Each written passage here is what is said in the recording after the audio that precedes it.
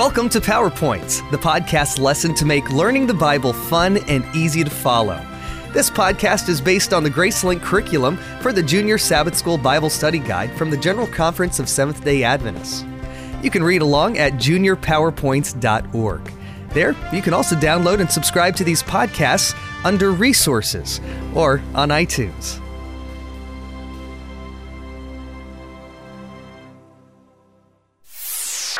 The connection. Do you get along with everyone? Have you ever wished that you could show sympathy, love, and kindness to everyone, just like Jesus? One evening, while walking with his disciples, Jesus brought their attention to a vine. He wanted them to understand two spiritual lessons about relationships. I am the true vine, Jesus said, John chapter 15, verse 1. He could have compared himself to a stately tree, but he wanted them to understand that even he, in his humanity, needed the support of his heavenly Father, just as a vine needs to be supported by a trellis. I can of myself do nothing, he said, John chapter 5, verse 30. The same is true of you and me. My Father is the vine dresser, he continued. Every branch in me that does not bear fruit, he takes away. And every branch that bears fruit, he prunes, that it may bear more fruit. John chapter 15, verses 1 and 2. Here, Jesus points out that many will profess to be his followers, but their character and how they treat others shows that they have no relationship with him. They are like dead branches, which bear no fruit. Jesus' greatest desire is to see us become like his Father. That's why the Bible tells us that having the Spirit of God within us develops the fruit of love, joy, peace, kindness, patience, goodness, faithfulness, gentleness, and self-control.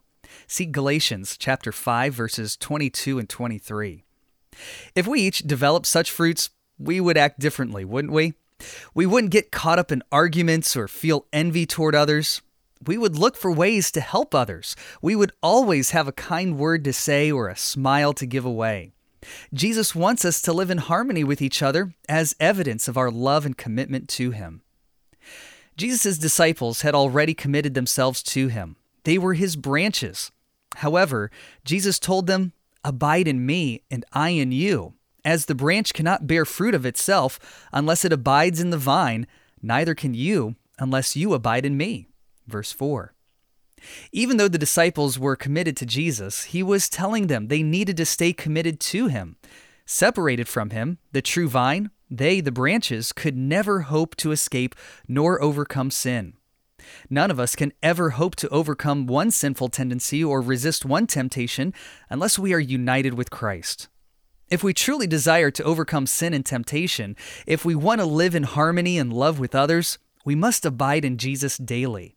To abide in Jesus means to have a relationship with him. This is possible only through daily Bible study, prayer, and a willingness to cultivate the fruit of the Spirit. Jesus does not ask us to work at bearing the fruit of the Spirit. Instead, he asks us to abide in him, and the fruit will naturally develop. Abiding in Jesus is the secret of unity within the church. He is the center to whom everyone should be attracted. When we come closer to Jesus, we will also come closer to each other. The result will be unity of purpose and harmony as we work together and live for Jesus. In this last meeting with his disciples, Jesus' greatest desire was for them to love one another as he had loved them. More than once he said, "Love one another." The disciples had not loved one another as Christ had loved them. They spent a lot of time arguing. Jesus saw they needed a new understanding of love that included self-denial and self-sacrifice.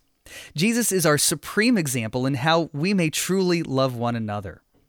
In his last recorded prayer, Jesus had a burden on his heart for us to become unified. He said, "I pray that they all may be one, as you, Father, are in me, and I in you, that they may also be one in us, that the world may believe that you sent me." John chapter 17, verse 21. When we are drawn close together, not by circumstances or self-interest, but by love, we will show the working of an influence that is above every human influence.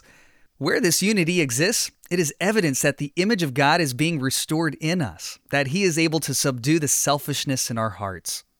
These are the spiritual lessons Jesus wanted his disciples to learn.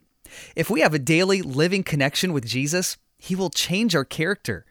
As we spend time learning from Jesus daily, following His example and obeying His teachings, we will receive spiritual nourishment. Then the Holy Spirit will produce in our lives the fruit of the Spirit.